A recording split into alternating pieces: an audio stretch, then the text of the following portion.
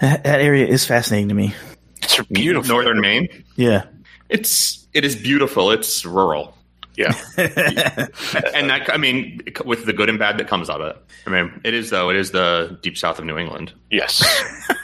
I'm not joking. Like, you get northern New Hampshire too, but you get it gets country real fast. You're listening to Dots, Lines, and Destinations, a travel podcast with hosts Stephen Seagraves, Fosma Moon, and Seth Miller. Hello, and welcome to episode 348 of Dots, Lines, and Destinations. I'm Stephen Seagraves, joined by Seth Miller and Fosma Moon. Gentlemen. Hello. Good afternoon. This is the lost and found episode. So we skipped an episode. If you didn't notice, we had some technical difficulties with the previous episode. If we ever get that episode figured out, it's going to be posted with 347. And we might have some repeat topics, but just wanted to explain it to everybody. So we apologize. We could also just make it a Patreon episode. Yeah, that's what we'll do. Just one whole episode to Patreon. Yeah. Just Stephen and I just going into polarizing topics. Yeah, and go ahead, Seth. No, I was going to say, is it possible that one was damned because it's the awkward extra New York City area code? It could be. I mean, it's not quite the Seinfeld 646 bit, but it's close. Way after that, but it's close. Well, and Seth wasn't with us on this episode, so we didn't have the technical guru because he was doing a flight back from London. I was, or a flight to London. I don't know. I guess probably coming home at that, or was just in London. So I flew over on Wednesday night on the inaugural, August 11th, as a birthday present to myself. My birthday was Thursday, so that was exciting. There actually were two other people celebrating their birthday on board. Wow. Of like 110 people, so that seemed like a disproportionately high number. But a little hard to get birthday candles on a plane, turns out. Yeah. And when you were just doing it for the cake, weren't you? Right, really. That's all I wanted, and it didn't happen. I'm terribly disappointed. No, it was, I got to say, I think the economy class offering JetBlue put together is more than the route demands. It's too much, which is a bizarre thing to say for someone who likes all of the, fun and bits that happen on airplanes. But good pitch, right? Good space for your knees. I had an empty middle seat, but even without that, when I originally got on board, my row was full, and then someone moved. Like the personal space issue, people talk about, you want to be on a wide body going across the Atlantic, and my comment would be, I had way more space on this plane than I would have had on a 777 or a 787. Just think about how those seats are squeezed in on the back. This was better in that context, and then the meal was absolutely amazing. It was served at midnight, which is a problem. 11:30, I think the food finally came down in front of me. But they did its drink service. Then first you got to get to altitude, but whatever. But then like drink service, meal service, dessert service, drink service, and even with only 15 rows of economy, the whole spiel took like 2 hours. I went to sleep before the second drink service, and we were 2 hours into the trip. I thought you were going to say they were finishing up as we were landing. You think, right? It's two flight attendants working the back cabin and three up front in Mint for 24 seats in Mint. So that distribution sort of makes sense. I mean, two flight attendants should be able to handle 100 people, I guess, but it just. And they did it like they were hustling, and they had, I know they had extra flight attendants. I don't think they were in the aisles, but they had extra flight attendants on the plane because they were flying somewhere over to work future returns. Mm-hmm. But there was a lot going on, and I'm torn. Like, I really enjoyed the meal. The breakfast, even, I joked, you could either get like a cup of fruit, like every other airline in the world, or a hot chocolate croissant, or pan au chocolat. It's not a croissant, and people will get very pissy with you about that if you're not careful. But the fruit, instead of like 2 pieces of old melon and 3 grapes, was blackberries and blueberries and like fancier fruit, right? They paid the something extra with something with an actual flavor. Yeah, and so it's clear that JetBlue is spending more money on catering than the average airline, but it also like. The meal took so long. I just can't imagine how that's worthwhile. And I learned on the way back, they're fully catering the flights, or at least in business class. Like, so even if it goes out with 12 people in business, it's 24 meals? Well, and it's the JetBlue style. So you pick like 3 of 5 things for your first meal and 2 of 3 things for your second. Mm-hmm. And my flight had 6 coming home in business class. I think that was on Monday. On Tuesday or Wednesday, I think they were at 4. loads are light. It's been flying at around 50 to 60 people every day on a 138 seat plane. So not great news, but new route, only half the route. Only the U.S. side is open for business. Like Brits can't come here, generally speaking. So I get some of those challenges, and they wanted to get started anyway. So fine, good on them. But also, yeah, the business class cabin, when I asked for my snacks or whatever, and I said something, the flight attendant was like, she said, don't worry, you can have that too. I was like, wait a sec, are you fully catered? She's like, yeah. It's like, but why? She's like, well, what if 18 people bought walk-up tickets? Like, tongue-in-cheek a little bit. But I just don't see how that's a smart choice, among other things. But I don't know. I mean, so when you say it wasn't very full in the back on your flight out, right? How many of those 114 seats, how many did you say there were? So on the outbound flight, the outbound was super interesting on the inaugural. I think that JetBlue purposefully didn't sell most middle seats. Okay. There were, it's 114 seats in economy. 3 are blocked for crew rest. So it's 111. I think we probably filled 70 or 80 of those. 80 probably. Oh, wow. So that's 30 empty middle seats. So maybe 20. There were probably 20 to 25 empty middles. Right, like the row in front of me was full because of, and it was like B and C of the row in front of me in my row, that 4 block, were all filled. And then the guy on my row in C moved across the aisle and we spread out. But that was a family of 4 traveling. They happened to be going to Birmingham and flew over on this flight to London and I guess drove up or something. Like, is it possible they're fully catering just to figure out what people want? Could be. Like, and I get that to an extent, but at some point you got to not do that. Yeah, but this is all fresh for them, right? So you're better off to be over prepared than under prepared. Absolutely. I got that. Yeah. The age-old adage of your guests will never remember if you have too much food, but they will remember if you don't have enough. Yeah, of course. When if 48 hours out or whatever, when you got to talk to the catering company, you've only sold 6 seats. Maybe tell them to cater for 12, not 24. I don't know. And yes, that might mean you block the cabin and you only sell the extra 6 seats, right? But you're going to sell those at enough money that it's worth it. I don't know. And little things, maybe they figure out, maybe they don't. It seems very wasteful to me. Do you think they'll speed up the service and coach? I'd like to think that sort of as they get used to it, it'll move a little faster. Also, certainly with half the cabin empty, it'll go faster. Go ahead, Fuzz. I was going to say, I guess, what are the walk-up fares? A woman bought a walk-up coach ticket home. On my return flight, she bought a ticket from London to, I think, South Carolina, probably Charleston. I think to JFK, they were walk-up fares were about $600 in coach and $2,000 in business, plus or minus. It's not shabby. No. It's definitely, it's way cheaper than they used to be with the legacies. So I understand, that part of it is working, certainly. I am annoyed that when I went to change my ticket coming home, I tried to come home a day early. And even on a revenue ticket, but especially on an award ticket, their answer was, oh, you just cancel, get back whatever you had, and we reprice it as the new rates. It's not, even on revenue tickets, it's not the old world of you've flown the outbound and you have a ticket in I inventory. If we have I inventory, you just pay the change fee and move on. That sucks. They charge full fare difference. And so for me to change my ticket home became that it was £2,200 for the walk-up out of Britain, not $2,200. So it was going to become more than triple my outbound, my original price. So AA does it on some fares too, even domestically. Yeah, I did not do that. That sucks. I get why they're doing it, right? Collect more money. But it seems like a poor experience for the customer. Well, I actually think it's just how they do change fees now. The more I look at the rules of, starting reading into the rules, because JetBlue typically only sold one-way fares. Yeah. These are the only round trip fares they sell right now are US London. So it's sort of new world to them, but that seems to be the choice they've made in terms of how they're doing it. I think that's part of it. So they don't price these tickets as one ways. No, you can buy a one way, but it's mostly sold as a round trip. If you buy a one-way ticket, it will likely be more expensive than a round trip. Wow. Okay. Right. It's traditional airline pricing, not LCC, new entrant, whatever you want to call it, world pricing. So, and right now it's only in this market that they do it. Right. Yeah. They historically have never done that. So a lot of learning curves all around. I did the Mint Studio coming home, which is the row 1 thing. Yep. So a little extra space. You get pajamas. Just in that seat? Just in row 1.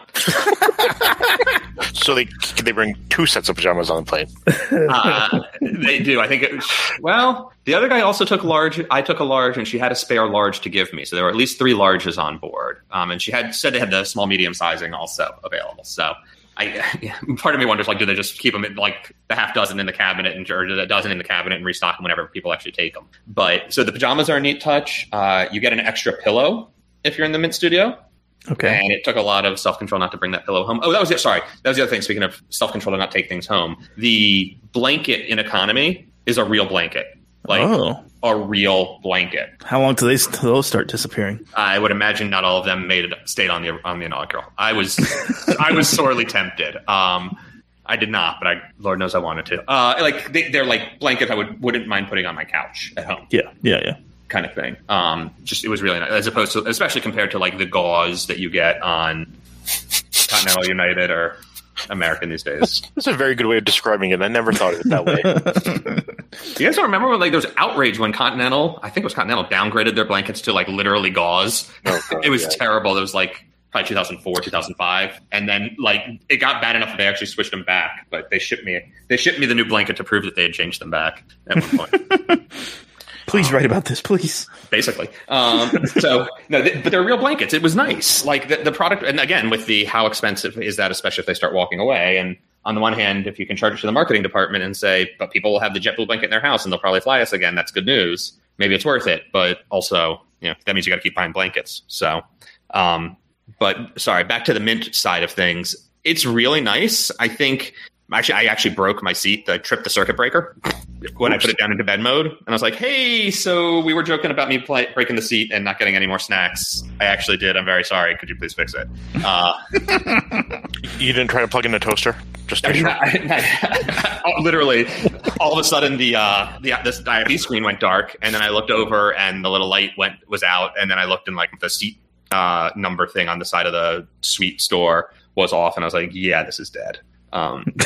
So I got him. The good news is she's like, well, pick any of the other 18 seats available and go ahead and take your nap and we'll see if we can get it sorted. I'm like, and if not, I'll sit somewhere else and we'll land. It's fine. Like, whatever. They were able to take pictures, send them back to tech ops using the Wi-Fi. And, 90 minutes later when I woke up from my nap, my seat had been completely reset. I had snacks sitting there waiting for me and it was all good. And they told you don't break it again. Absolutely. I will say that's one of the things I typically enjoy about JetBlue, and this, especially in Mint, and this experience was no different, is the flight attendants they have working Mint flights, and especially the Mint cabin on Mint flights, are just stupendous. I love that experience. They're friendly, they're fun, they're like, I was taking pictures and the flight attendant came over, was like, oh no, you need to be in these pictures. Let me do this. Hang on, let me work on the angles. I got to get all the shots for you. Like, loving it, like just having fun with everybody. And if you want to be left alone, they left you alone. But like the level, they can read the passengers very well. They know what they're doing there. I really enjoy that experience. And that's culture, right? Like company culture. So I wonder, so a couple of questions for you. So with the suite, is the space worth the premium? Like, is there a reason to book this particular one over the other seats?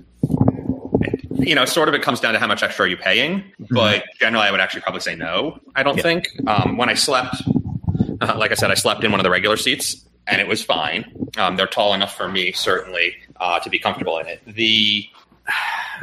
I would say, so space-wise, you get sort of like the extra space next to you, which is nice. And they say that you can bring someone to sit with you in the suite to eat. Right now, that's actually not working. The seatbelt was sort of locked off and you couldn't sit there. I briefly, just in my own suite, slid over. But, I think Virgin did it and had a very similar shaped angled seat, but you sat on the footrest. In the Mint suite, you sit next to them, not in the footrest. Interesting. Okay. So you're like, your knees would be touching if you did this. Is there enough table space? A second little table slides out for the side seat. On the plane that I was on, it was a little broken already. It's literally like the second time that plane had gone to London and that seat and the tray table wasn't working right. So we're calling that fit and finish issues in the cabin, I guess. I'm sure they'll get it sorted, but the plane turned right back around and went back to London after I got off, so I didn't fix it for that flight. It's like they also make a big deal advertising it as like the largest bed space by square footage because they take full credit for that like triangle shaped space because it becomes part of the flat bed. I can't figure out how someone would use that when sleeping. You'd have to like be on your side and in the weirdest fetal position shape I can imagine, and it's not a smooth transition across. Like there's a gap. There's not a gap. They're touching, but like it's at slightly different levels and slightly different firmness of padding and this and that. Like it's when I sat on that part of the seat, I was surprised how firm it was relative to the regular space. So little things like that. Mm-hmm. So is it worth? Also, you're right up at the galley, and I was talking to the guy across the aisle from me on the way back, and he flew Mint both ways. He came over on the second flight and then went home on Monday. So he did like a 3-night weekend in London. He said he flew in a regular seat for the red-eye service and came back in row 1. And he's like, with the amount of noise coming out of the galley, I probably wouldn't. I would prefer not to be in row 1 for the red eye. And maybe they're better about not, kibitzing on a red eye. One would hope, but it's a 6-hour flight. What are they going to do? Yeah. I mean, I think that's the biggest thing. I mean, you said you weren't going to eat, you weren't sure you were going to eat. So it sounds like you didn't really take the full meal. You took part of it on the outbound or on the return. On the outbound. I stayed awake and ate the full meal. I skipped the second drink service. That was it.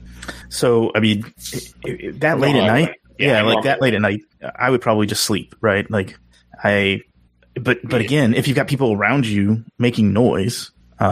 So in my experience, coach or otherwise, if I put my earplugs in and put my eye mask on, and now with the regular mask on my face also, which makes it a little harder because my whole face starts sweating. But I've managed to sleep even with people near me eating. I get into a window seat, I put my head against the wall, and I fall asleep. I'm used to at least be pretty good at that on board. So it's better without that, but I get it, right? Like if it was the 6:30 departure or the 7 o'clock departure, I could understand having the meal service. I wish there was a way that you could choose, like, I'll take a $10 voucher in the terminal instead and buy myself a sandwich, or have split the cost of the sandwich with the airline, and just, the airline has taken care of you on the ground. You're fine. Maybe you do that and only get the dessert on board. I don't know. I wish, and obviously the logistics of doing this, and they have to still cater all of it and whatever. The only airline I think I've seen do it well in terms of the catering side is Air France, which if you eat in the JFK lounge, they take your boarding pass, they mark you off, and if you get on and you get the same meal as is served on board, it's literally the same menu. And when you get on board, they say, "No, Mr. Miller, you've already had your dinner. Good night." Like, welcome aboard, Mr. Miller. We understand you've already had your dinner. If you need a drink or anything, let us know. Otherwise, we look forward to waking up with a pan of chocolat on approach into Paris. Yeah. So, but everywhere else, like if you do the BA dining at JFK, you can get on board and have a whole nother meal if you want. Yeah. I think, it's great to have more service. It looks like a great plane as long as they keep it up, which I'm sure they will. I wonder if JetBlue will actually turn around and use these as they figure out their scheduling as a domestic product as well. So there's 1-a-day turns or 6 days a week turns to LA right now. Okay. And I don't know if it actually arrived last week or not. The third plane was supposed to arrive last week. Now that I think about it, there was some picture. The guy in Toulouse who does the spotting, or in Hamburg, I forget which one he's in, but had a picture of it, but said it was not the delivery flight or not the acceptance flight. So I'm not sure it made it, but they're getting there. They're going to have a third, so they'll be able to sort of sub them in from time to time. But they're also by late September are supposed to add Gatwick service. So they may need the plane for that. And you got one flight. You need 3 planes for that, right? One going to each of the 2 locations and a spare in case something breaks. Yep. And so you can do a West Coast turn in the middle of the day, but you need to make sure you've got that plane back in New York every night just in case. Gotcha. So, and the fleet's going to grow, but they're also, they were talking about, I think they said Glasgow and Manchester as the possible next destinations were rumored. What's interesting about that to me is, like, Glasgow's never struck me as a particularly business heavy market, and this plane's got 24 business class seats. Yeah. For this to be successful, they've got to find business travelers. Yep. How far into Europe can they go? With the LR, Paris, Amsterdam, not Germany. You can probably do Madrid and Barcelona. Yeah, or Lisbon. Yeah. It seems like that should, I would think Paris would have. Yeah. Think of it as equivalent to the 757s. Yeah. Options, and occasionally Continental and then United did some German cities on the 757, and it was either weight restricted or pit stopping in Gander. So good old Cologne, Stuttgart. Yeah. What else did they do? Dusseldorf at one point. Yeah. Hamburg. Yeah. I did the Cologne and Hamburg routes on it. Yeah. I think we've talked this to death. What do you think? Yeah. But anyway, go take the trip. I think it's a worthwhile product in both cabins, and it's certainly helping keep the prices down, especially if you can find one of the sales or connections to certain cities drop the prices significantly from just the New York pricing in some cases. So those will be good value opportunities across the Atlantic. For sure. Korean. is announcing or has announced their plans on how they're going to get rid of their quad jet planes, so A380s and 747s. Sad days. Good news, bad news, right? We know when they're going away is the bad news. Or the good news is it's going to be a little while. Yeah. Roughly 5 years for the 380s and 10 years for the 748s. Oh, so the 748 will be around for a while. That's nice. Yeah. And I think Korean is similar to British Airways when it retired its 747s. Korean is similarly a very long time operator of the type, like 57 years at this point. They've had some sort of 747 in their fleet. Wow. Or 57 years when it ends, but either way, that's the stat I saw tossed around. So, yeah, it's a crazy number. That's wild. Do you think the A380s, they'll repurpose them, or is it kind of like they're just going to retire them and move them on and return them to the lesser type thing? Or is there plans to, because they have a cargo wing, right? So yeah, but I don't see 380 cargo operations ever happening. No, just too much plane. It's too much plane. I mean, yeah. At best, you could sort of convert the main deck into an upper deck cargo. Like, I think the belly has almost no cargo capacity. Gotcha. So, just from a container perspective, and then you'd be looking at converting the main deck essentially to be like upper deck cargo. Otherwise, I mean, you'd need a crazy tall scissor lift to get cargo up to the top deck. Structural challenges. I can't imagine it's rated to support that level of weight. And what would it take to reinforce the deck? And then the plane was never. Maybe briefly someone toyed with the idea. Actually, I think FedEx talked about getting 380s for cargo maybe at one point? Like way back in the day when the plane was still in design, but I don't think that was ever really going to happen. I thought that was UPS, not FedEx. Yeah, one way or the other. I don't think it's clearly never going to happen. So no, I don't think there's anything for them to do but become scrapyards or like fly them places and turn them into tourist attractions. Like here's a hotel built into an A380 or something like that. Mm-hmm. Yeah. Makes sense. FedEx did have an order for 10 A380-800F aircraft. Oh, look at that. The order canceled in 2006. That wasn't out there very long, was it? And UPS also had an order that canceled in 2007, it looks like. Both of them. Anyway. We talked about this on the last show that was lost, but I think it's worth rehashing and going through it here. There was an incident with Turkish at Newark, and they attempted to take off from the taxiway. They were stopped, thankfully, but yeah. But they got up to 80, 90 knots, I think, if I remember correctly. 90 knots, yeah. This is terrifying. Were they? So did the tower say sort of line up and wait, and they said yes, we're in position, and they said go ahead, or did no one check that they were in the right place when they said go ahead? They gave them a line up and wait, or I think they actually just gave them a line up and take off. Like they just gave them a cleared for takeoff on the runway, and then when they started rolling, I think someone noticed, and that's when the tower directed them to cancel their clearance. Okay, so they were from the taxiway, like the adjacent taxiway, like, go ahead when you get there, feel free to depart. So no one actually no one double checked them that they were in the right position before saying go ahead. Yeah, I'm reading the clearance here. They were cleared for takeoff from runway 22 right at intersection taxiway Whiskey, but they actually ended up crossing 22 right and lined up on the taxiway Papa, which is parallel to 22 right. And then is that the one that runs between the two runways? Yes. Okay. Well, I mean, at least there's usually not planes taxiing up and down it, although when they land, they usually are parked at the far end, like waiting to cross again. Yeah. Exciting. I mean, Foz and I last time talked about this. We were talking about it takes quite a bit of confusion, right, to do this because there's 3 sets of hold bars at that taxiway where they were cleared, like the intersection where they were cleared, which means that they were sitting at a hold bar when they took off. So maybe also, was it daytime or nighttime? It was nighttime. So different colored lights, right? That's what we're wondering. Like, so does Newark actually have different colored lights than runways? They do. They're supposed to. Two different types, right? There's the taxiway, the blue lights that are on the side of the taxiway, but there's also sometimes airports don't have the blue lights. They have a green light on the taxiway itself. Okay, and that's like down the center line of the taxiway. So I don't know which one Newark has. I think it has blue lights, but I can't remember. So if anyone knows, but either way, the real runway has white lights down the center and on the sides, right? Correct. Or white and red, like yep. roadways and what? Yeah. So green and blue would still be wrong. Yes. I mean, maybe colorblind pilot. I thought you had to disclose that though when you become a pilot. I'm making shit up, but no, that seems bad. Yeah. I I mean, the other challenge right now is they're repaving that runway, so there's a lot of extra lights on the runways in that area. Right, they're painting the other one. Two left. So the question is, are they causing more confusion with the extra lights? Yeah, is it clear what the taxiway lights and everything? Yeah.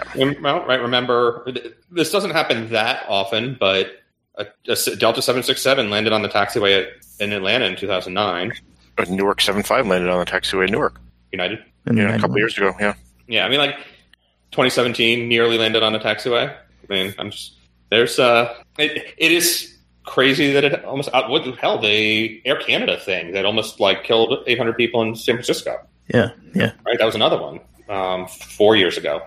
Was that they landed on the wrong thing? They were lined up to land on the taxiway where there were 3 747s waiting to depart. They're like, hey, this guy's landing on us. I remember the call from one of the United pilots. Yeah. Basically, someone's like, he's going to hit us. And they wait him off. Oh my gosh, yeah. Right. I mean, it's crazy. It's good that no one got hurt in any of them. I think too, there's also at the end of these runways, which I'd have to look, there's usually flashing lights at the hold bars. So I'm wondering maybe those are disabled in this case, or maybe they're not present at the intersection. They should be, I would think, but maybe they're not. I don't know. The other thing, fascinatingly enough, is that a United plane, just a few weeks ago, maybe a week ago, hit some of the taxiway lights exiting 22 right. So, probably not related, but clearly this 22 right thing being the only runway really open right now. I mean, you have the crosswind runway, but 22 left being closed is causing some, I think, problems. What did it hit them with? Was it a 737 and it clipped them with the engine, or? It was a 78X.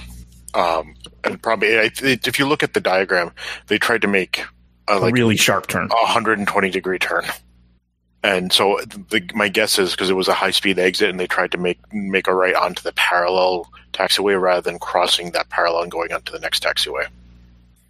I'm just trying to I guess what I never have thought about is how tall are those lights, because and then how far off the ground are the planes?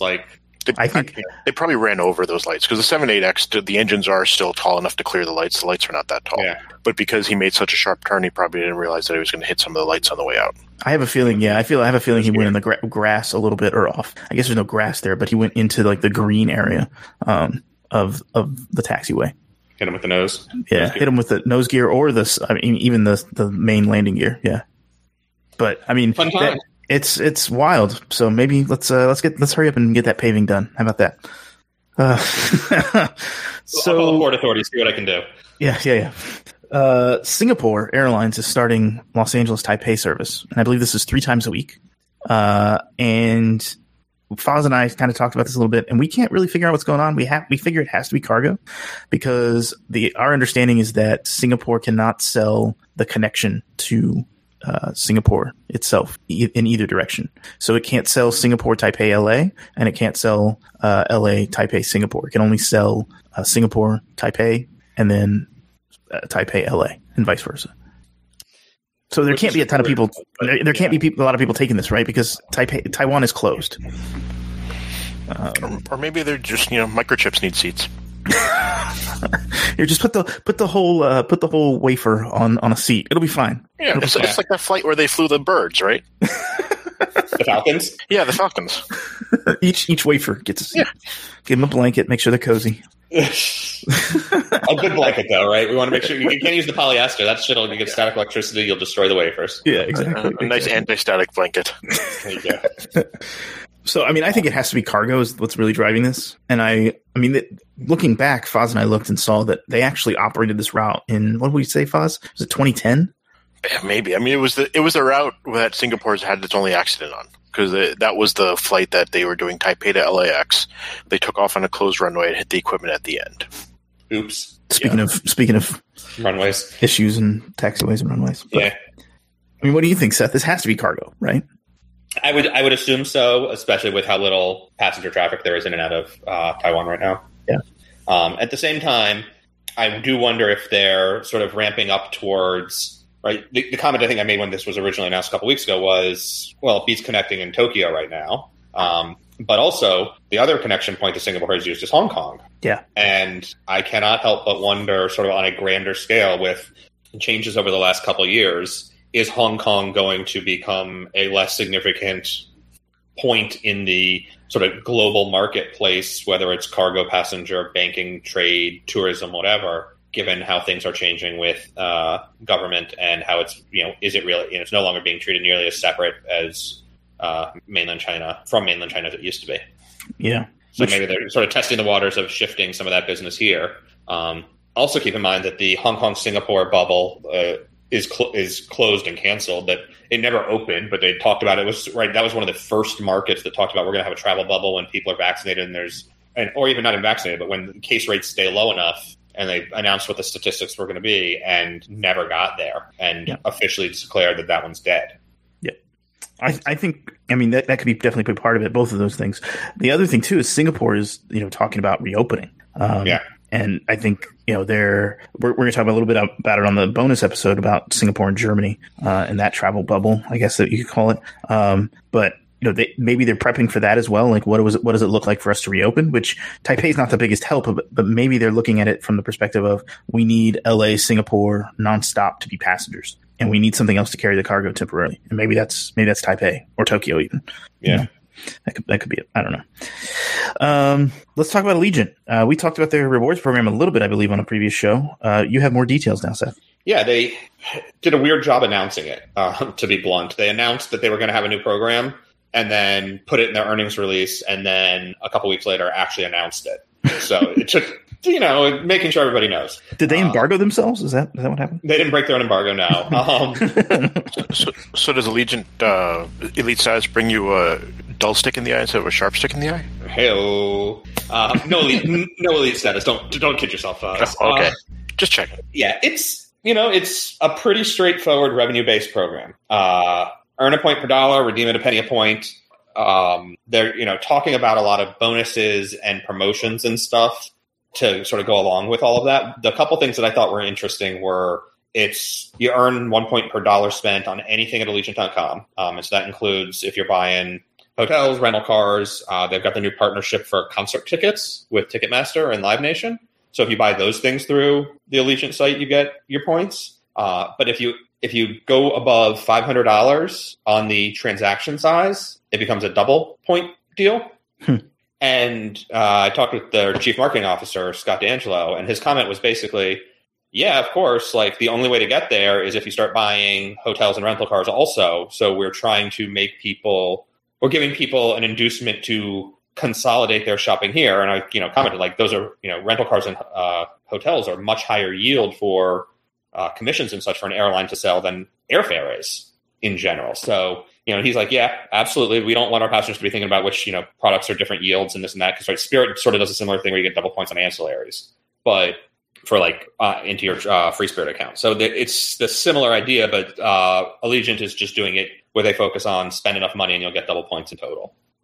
So I thought that was very interesting in terms of trying to encourage those other transactions that makes the company more money and then you get rewarded for them. The other thing he said that I thought was really interesting was essentially, we want to be a program that people play games with. Like, we want you to find a way to stack the points that you've already earned with a bonus earn promotion on the remaining spend that you need to cover, plus a voucher for something else, and It's sort of a mix and match payment and promo thing, which for many of the other programs has become a taboo, right? Like everybody else is like, you can't combine anything. It's one thing at a time.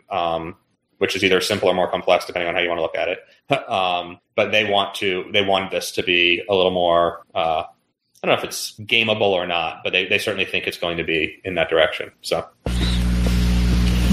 think Foz is unconvinced. It doesn't matter. I'm not flying Allegiant. Maybe I've got a couple routes out of P's. I keep meaning to check them, but it's historically the flight times haven't been good for me. They have that Santa Maria route out of Portland and a few others. Maybe I should sign up for their rewards program. The other interesting thing I just want to throw out there is they've got like 10 million members or 10 million people who in their database who have like registered an account when they bought tickets in the past. So that's an initial 10 million frequent flyer members in the program who will all be registered when the thing launches. They said about 500,000 of them they've tracked, over the years and, have real CRM stuff and have been tracking this and know that these people have been flying and probably should have had points earned by now. And so they're going to go ahead and pre-credit accounts with points for 500,000 of their customers, which they're going to spend about $5 million worth of points to do it. But I thought that was a really doing a solid by their existing. And he's, again, Scott said point blank, we're not going to go out and say too bad, so sad. Yeah. It's literally his quote to these people that we didn't have a program while you were flying. We recognize that you were flying with us. If we had a program, the earnings would have looked something like this. Take the points and go spend them and have fun. Yeah, that's nice. A nice gesture for sure. Yeah.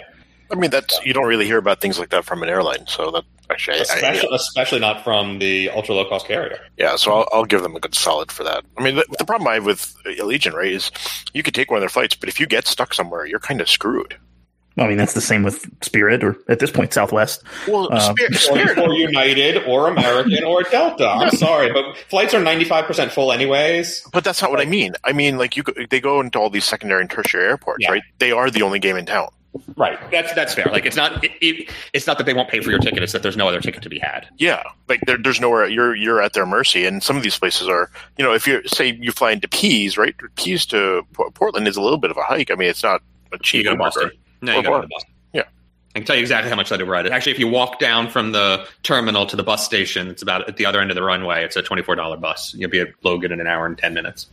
Ask me how I know. Sounds like the voice of experience. Yeah, that's the bus I take down every time, but maybe an hour and a half, depends on traffic. But yeah, no, but you're right. If you get stuck in some of these places, and Pease is an easy one compared to Santa Maria. Santa Maria. Yeah, Santa Maria. I mean, I've driven through Santa Maria a lot. I mean, you're 3 hours from anything. Thanks. You're giving me a lot of confidence on taking this flight. They have an in and out. It's a nice town. It's a great place to stop when you're driving up to between LA and San Francisco. They have a museum of flight.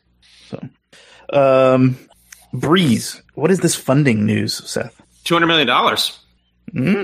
Nothing to sneeze at. No.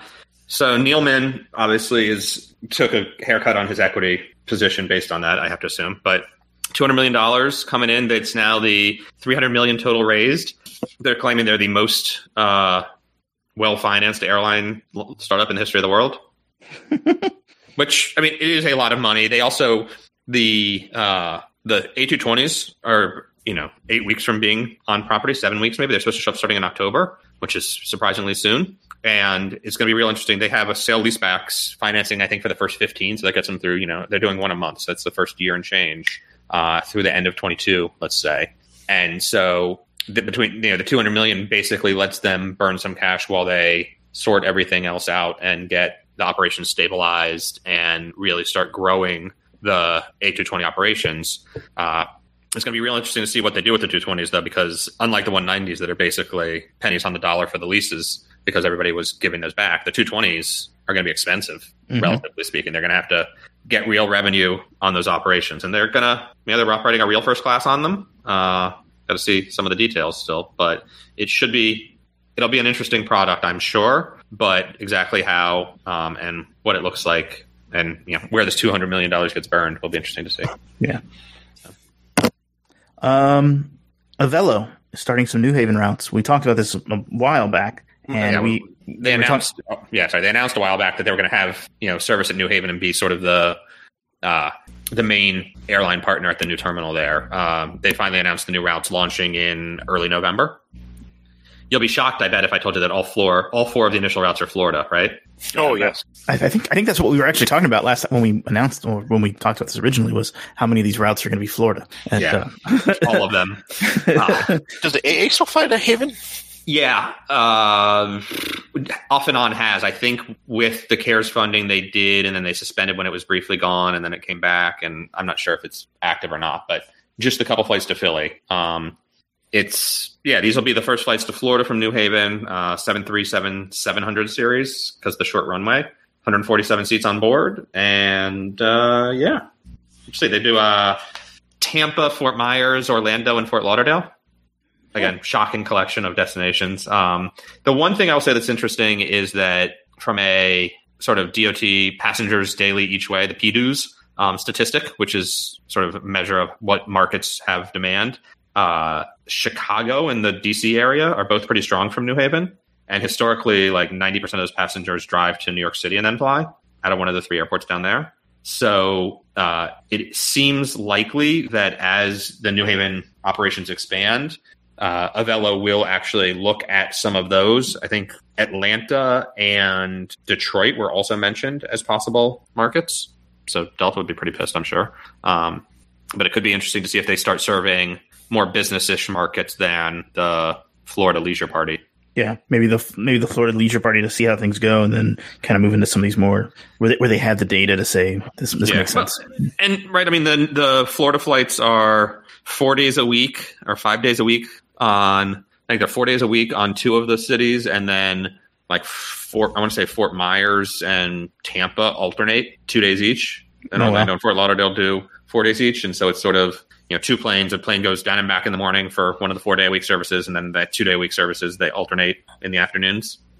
So it's a little bit of an interesting aircraft utilization game, but also just the opportunity to sort of grow into that stuff. And so if you've got 2 planes and you need both to do, you only need 1.5 basically to do the route that they've published. You could add another 2-ish hour range turn in the afternoons 4 days a week, basically with the aircraft that they're going to have based there. Assuming that they operate reliably and don't need a spare. Yeah. I think that's the question, right? Can they operate reliably, consistently? And I think they're supposed to have a third 737G coming, so that would help also. Yeah, absolutely. Yep. Do you know how they're going to get? I mean, because they have their operations in Burbank. Are they? I mean, most of their stage links aren't that long, so how are they going to get planes back and forth? So I don't think they are. I think the 73G is going to be based in New Haven. And Gotcha. The 738s are going to be based in Burbank, and that's that. Gotcha. Okay. Makes sense. And they'll have a crew base on the west and a crew base in the east, and ne'er the twain shall meet. Well, simplify things. Makes sense.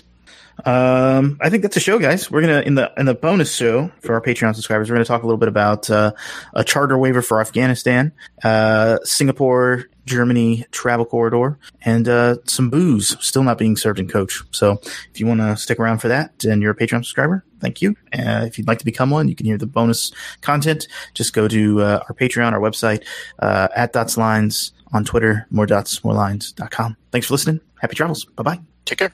See you later.